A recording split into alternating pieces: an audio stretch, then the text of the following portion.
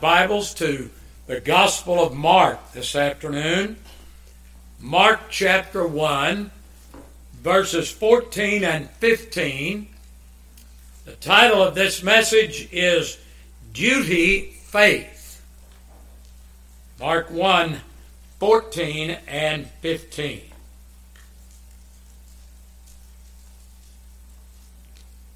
Now after that John was put in prison, Jesus came into Galilee, preaching the gospel of the kingdom of God and saying, "The time is fulfilled, and the kingdom of God is at hand. Repent ye and believe the gospel." Primitive Baptists, hyper-Calvinists, and hardshells deny what they call duty faith.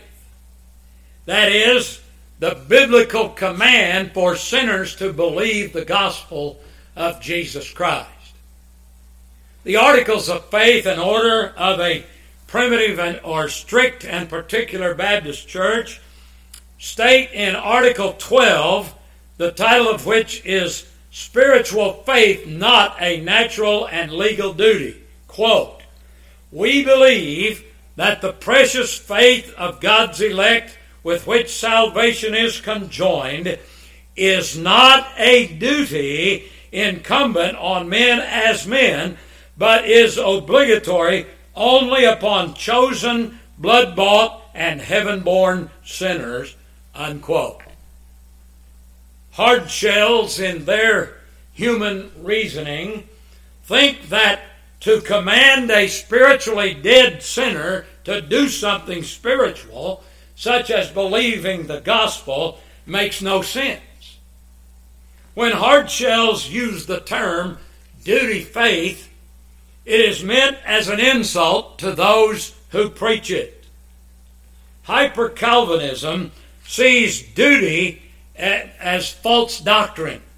They see duty faith as false doctrine. Charles Spurgeon battled hard with this hyper-Calvinism during his ministry. Now we're going to see in this message from God's Word today that it is indeed the duty of all men everywhere to believe the gospel in order to be saved. We're going to see that because faith is commanded, it is therefore a duty.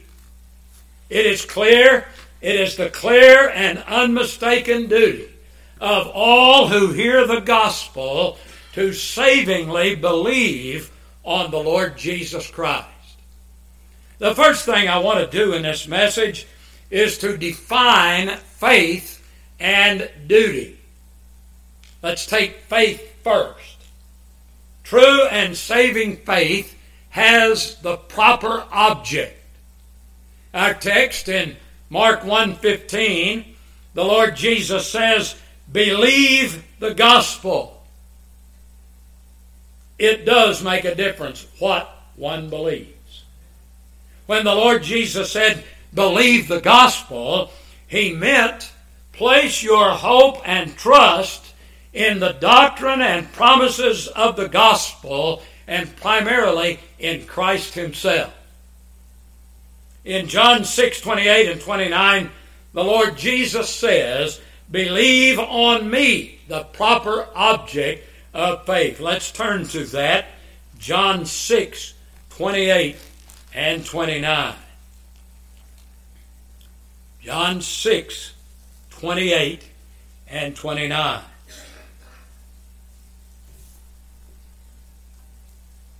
Then said they unto him, "What shall we do that we might work the works of God?" Jesus answered and said unto them, "This is the work of God, that ye believe on Him whom He hath sent." Next, turn to Matthew 1:21. Matthew 1, verse 21. Here the angel, in announcing the birth of Christ, said to Joseph concerning Mary, "And she shall bring forth a son, and thou shalt call his name Jesus, for he shall save his people from their sins. So the object of faith is Christ, his blood, and his righteousness. It is Christ who saves through faith. Look at Ephesians 2, 8, and 9, and we'll look at this 2 or 3 times in this message. Ephesians 2, 8, and 9. It is Christ who saves through faith. For by grace are ye saved through faith, and that not of yourselves. It is the gift of God, not of works, lest any man should boast. So faith is looking to Christ. And this is illustrated in the story of the brazen serpent in Numbers 21:9. If you'll turn with me to that. Numbers chapter 21 and verse 9. Because of their disobedience to God, the children of Israel were bitten by fiery serpents. They died by the thousands. And when they cried to Moses for deliverance from the bites, God told Moses to make a serpent of brass and tell the bitten Israelites to look at that serpent, and when they did, they would be healed. Now let's read it, Numbers 21:9. And Moses made a serpent of brass and put it upon a pole. And it came to pass that if a serpent had bitten any man, when he beheld or when he looked at the serpent of brass, he lived. Now look at John 3:14 and 15, because here the Lord Jesus interprets the typology of this brazen serpent and the people looking at it. John 3:14 and 15. And as Moses lifted up the serpent in the wilderness, even so must the Son of Man be lifted up, that whosoever believeth in him should not perish, but have eternal life. So here the Lord makes looking and believing to be one and the same thing. Faith is also described in Matthew 11:28 as coming to Christ. Turn to that great passage, that great verse in Matthew 11:28. Matthew chapter 11, verse 28. The Lord Jesus says here, "Come unto me, all ye that labor and are heavy laden, and I will give you rest." Faith is coming to Christ for rest in the conscience, for forgiveness of sin, for eternal life, for salvation. Faith is also trusting in the righteousness of Jesus Christ for acceptance with God. Turn to Romans chapter 4 and verse 3. Romans chapter 4 and verse 3.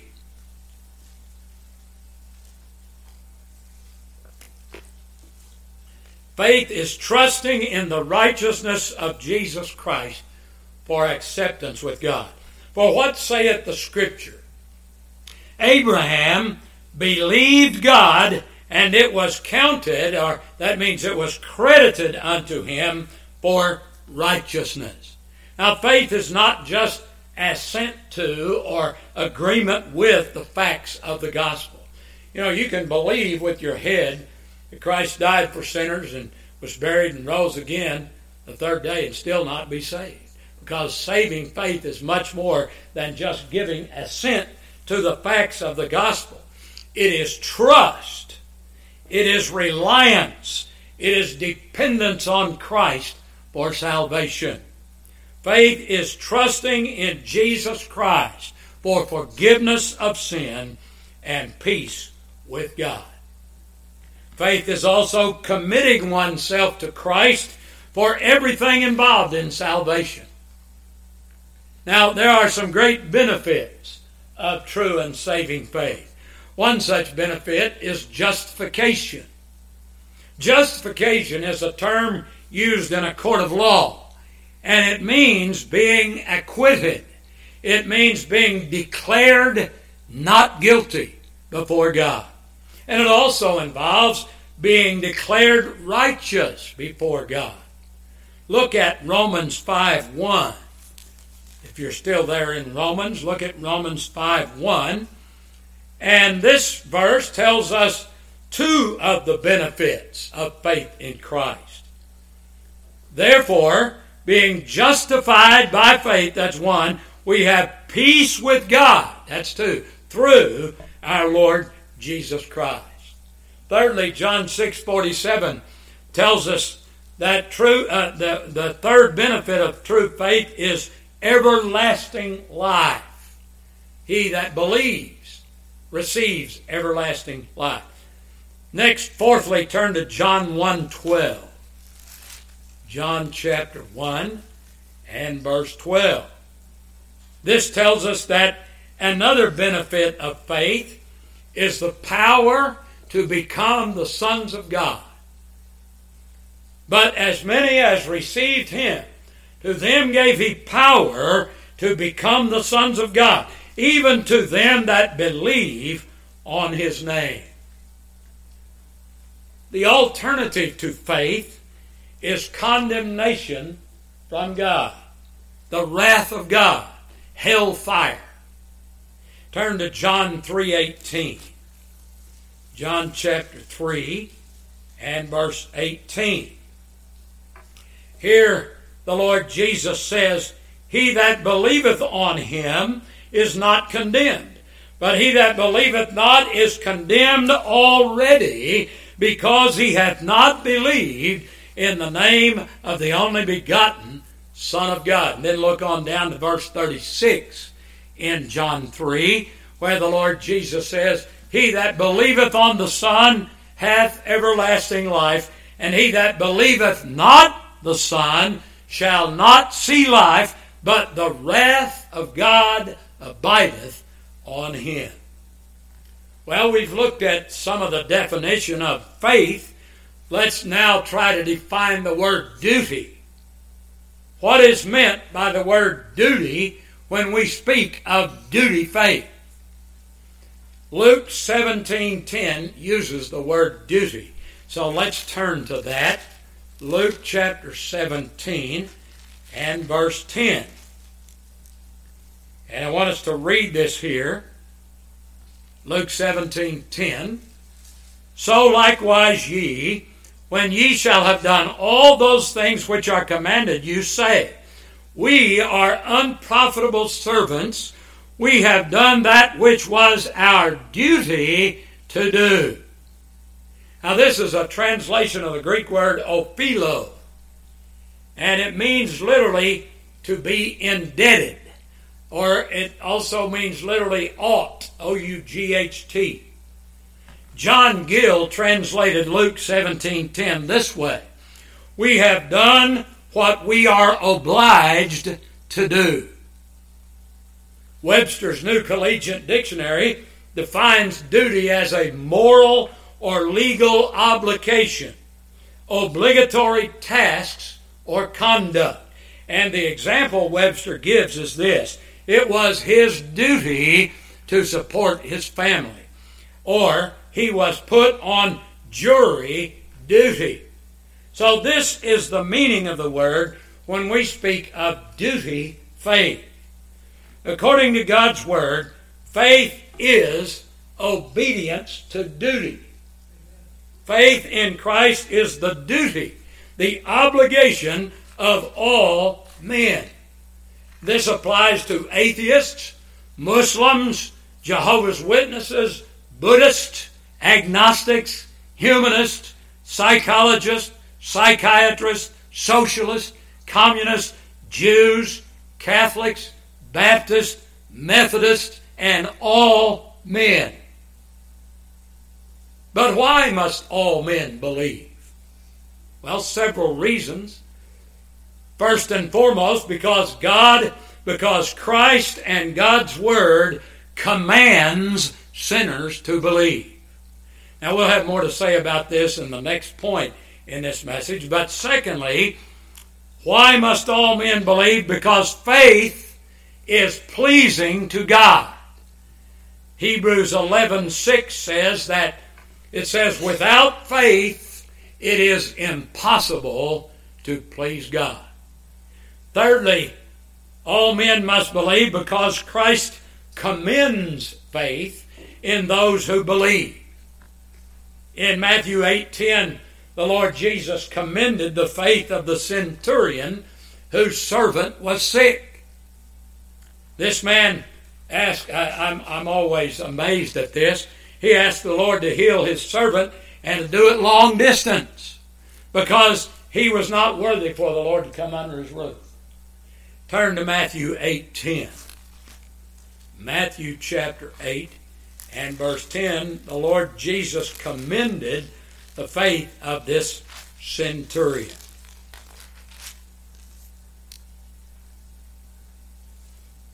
When Jesus heard it, he marveled and said to them that followed, verily I say unto you, I have not found so great faith, no, not in Israel. He commended that faith. When the Canaanite woman asked the Lord to cast the demon out of her daughter, and the Lord told her, well, I was only sent to the lost sheep of the house of Israel, and it's not fitting to take the children's bread and cast it to the dogs.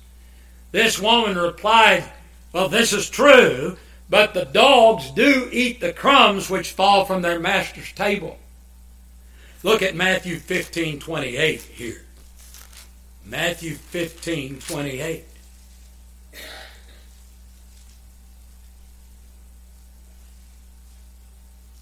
Then Jesus answered and said unto her, O woman, great is thy faith. Be it unto thee even as thou wilt. And her daughter was made whole from that very hour. So the Lord Jesus commends faith. All right, let's look next at some scriptures that command faith. Look at our text once again in Mark 1:14 and 15. Mark 1:14 and 15.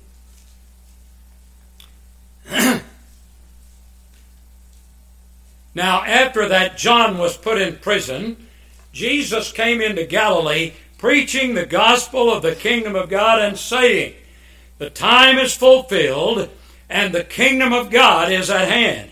Repent ye and believe the gospel. This is the very first message that the Lord Jesus preached that's recorded in the Scripture. It is a command to believe the gospel. The time is fulfilled, the Lord said here. The time spoken of by the prophets for Christ the Messiah to come into the world. Christ preached this message, repent and believe, to all who heard him that day. And he commanded them to repent and believe the gospel. Now turn to John 14 and verse 1. Here we have another command of the Lord Jesus to believe. John 14 and verse 1.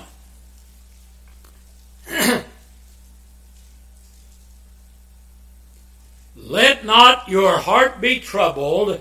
Ye believe in God, believe also in me. The Lord Jesus commands faith, as do others in the Scriptures.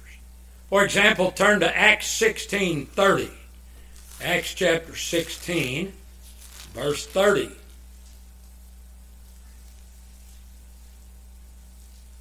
Here we read of Paul and the Philippian jailer. Paul and Silas had been jailed for preaching the gospel, and God had sent an earthquake, thus opening the prison doors. The jailer knew that he would be executed if the prisoners escaped, and he was about to kill himself when Paul told him that the prisoners were all still there. Well, the jailer then brought Paul and Silas out and said to them, Sirs, what must I do to be saved? And they said, Believe on the Lord Jesus Christ, and thou shalt be saved. So Paul was commanding this jailer to believe in Christ. That is, to look to Him, to trust in Him, to commit everything into His hands, and expect everything from Him. Now turn to 1 John chapter 3 and verse 23. 1 John 3 and verse 23.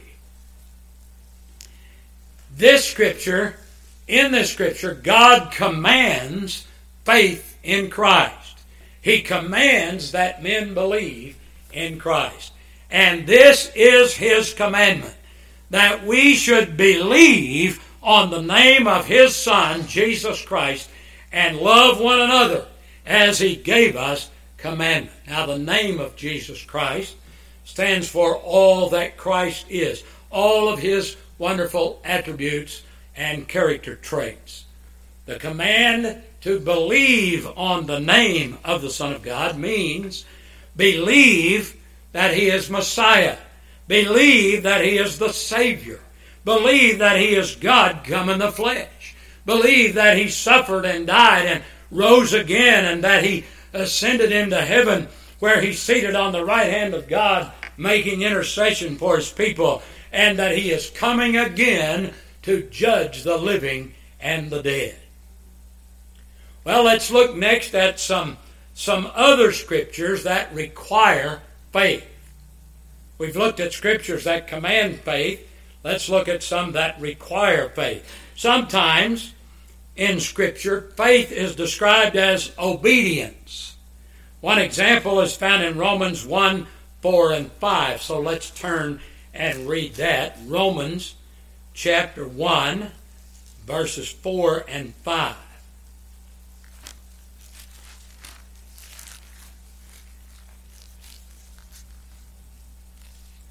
Here the Apostle Paul is speaking of Christ when he says, and declared to be the Son of God with power, according to the Spirit of holiness, by the resurrection from the dead, by whom we have received grace and apostleship for obedience to the faith among all nations for His name. Faith is referred to as obedience. Now look at Romans 16, 25 and 26. Romans chapter 16, verses 25 and 26. Paul speaks of God here when he says, now to Him that is of power to establish you according to my gospel and the preaching of Jesus Christ, according to the revelation of the mystery, which was kept secret since the world began, but now is made manifest, and by the scriptures of the prophets, according to the commandment of the everlasting God, made known to all nations for the obedience of faith. Therefore, it is the duty of sinners to believe the gospel. Now turn to John 6, 28 and 29 once again. John 6, 28 and 29.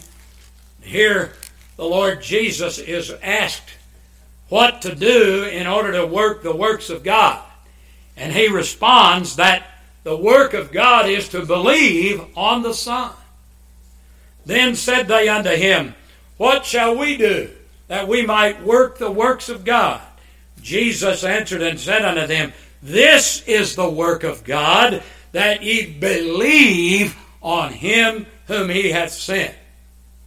So God requires belief in Christ. Not religion, not respectability, not good works, but faith. Turn now to Acts 20, verses 20 and 21. Acts chapter 20, verses 20 and 21. Paul is reviewing his ministry at Ephesus here. and he tells what he preached. And he says, it was believe. And how I kept back nothing that was profitable unto you, but have showed you and have taught you publicly and from house to house, testifying both to the Jews and also to the Greeks, repentance toward God and faith toward our Lord Jesus Christ. The very purpose for which John wrote his gospel is that sinners might believe in Christ. Look at John 20:30. John chapter 20 and verse 30.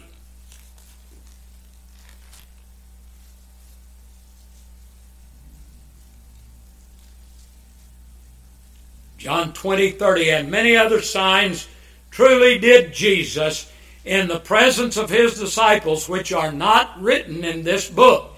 But these are written that ye might believe that Jesus is the Christ, the Son of God, and that believing ye might have life through his name. Turn next to Acts 17 and verse 30. Acts chapter 17 and verse 30. Paul says here that God calls, he commands all men everywhere to repent. And the times of this ignorance God winked at, but now commandeth all men everywhere to repent. In our text in Mark 1:15, the Lord commands sinners to repent, meaning to, in godly sorrow for their sins, forsake those sins, and by faith in Christ receive forgiveness of those sins. Look at verse 15. The time is fulfilled. The kingdom of God is at hand. Repent ye and believe the gospel. In Luke 13:3, the Lord Jesus says, except ye repent, ye shall all likewise perish. Again, in Acts 2:38, Paul tells unbelievers, the unbelievers who were present that day, to repent and be baptized, every one of you, in the name of Jesus Christ, for the remission of sins. And Peter also says in Acts 3:19, repent ye therefore and be converted, that your sin may be blotted out when the times of refreshing shall come from the presence of the Lord. Now, I read all those verses on repentance, commands to repent. A careful reading of the New Testament reveals that repentance and faith always go together. They are inseparable. And so the Holy Spirit didn't seem to think it was necessary to say repent and believe both times. Sometimes he said believe, sometimes he said repent, knowing that we should understand that they go together and are inseparable. Charles Spurgeon used to call repentance and faith the Siamese twins of the gospel, to indicate how they go together. So, if God commands all men everywhere to repent, and repentance and faith always go together, then repentance and faith are both the duty of all men, and therefore unbelief is sin. As a matter of fact, unbelief is a great sin. Hell is for unbelievers. God's Word teaches that if you don't believe, you will go to hell for all eternity. One reason to believe is because a burning hell is the future of unbelievers. Look at John 3:36 once again. John chapter 3 and verse 36.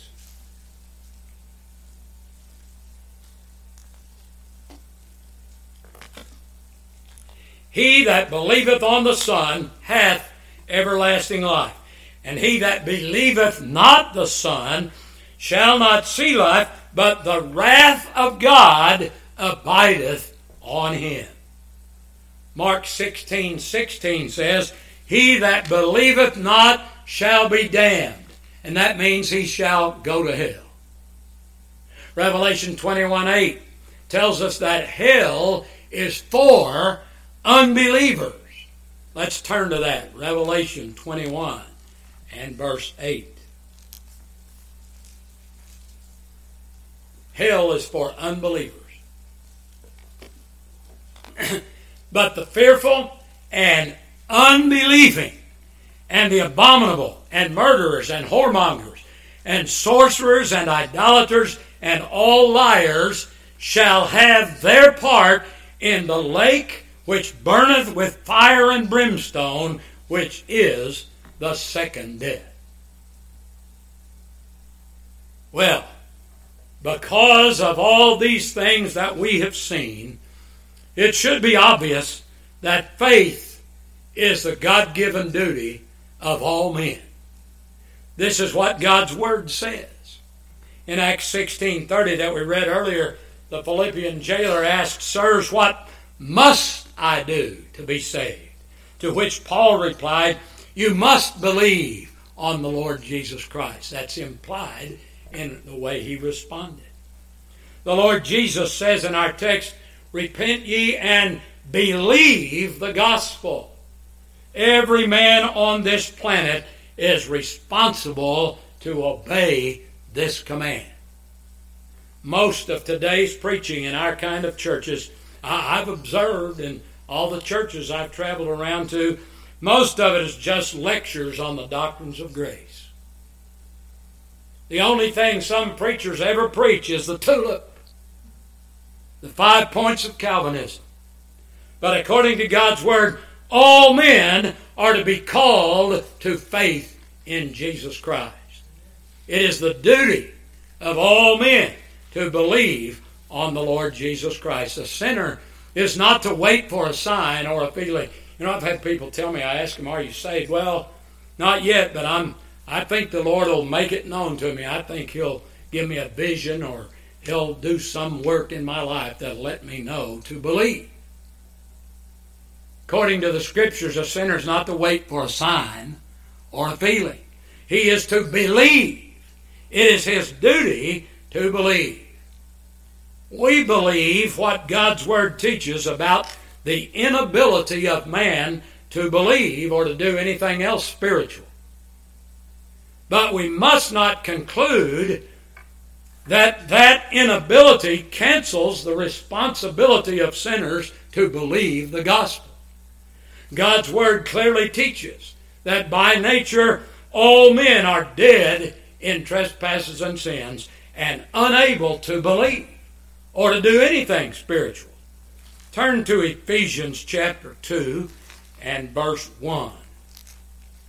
Ephesians chapter 2 and verse 1.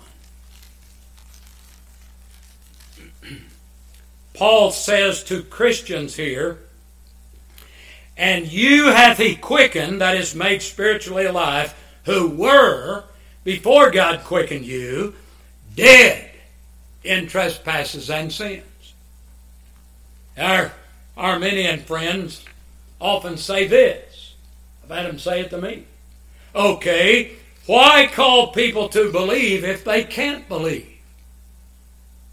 The fact is that man's inability does not cancel his responsibility.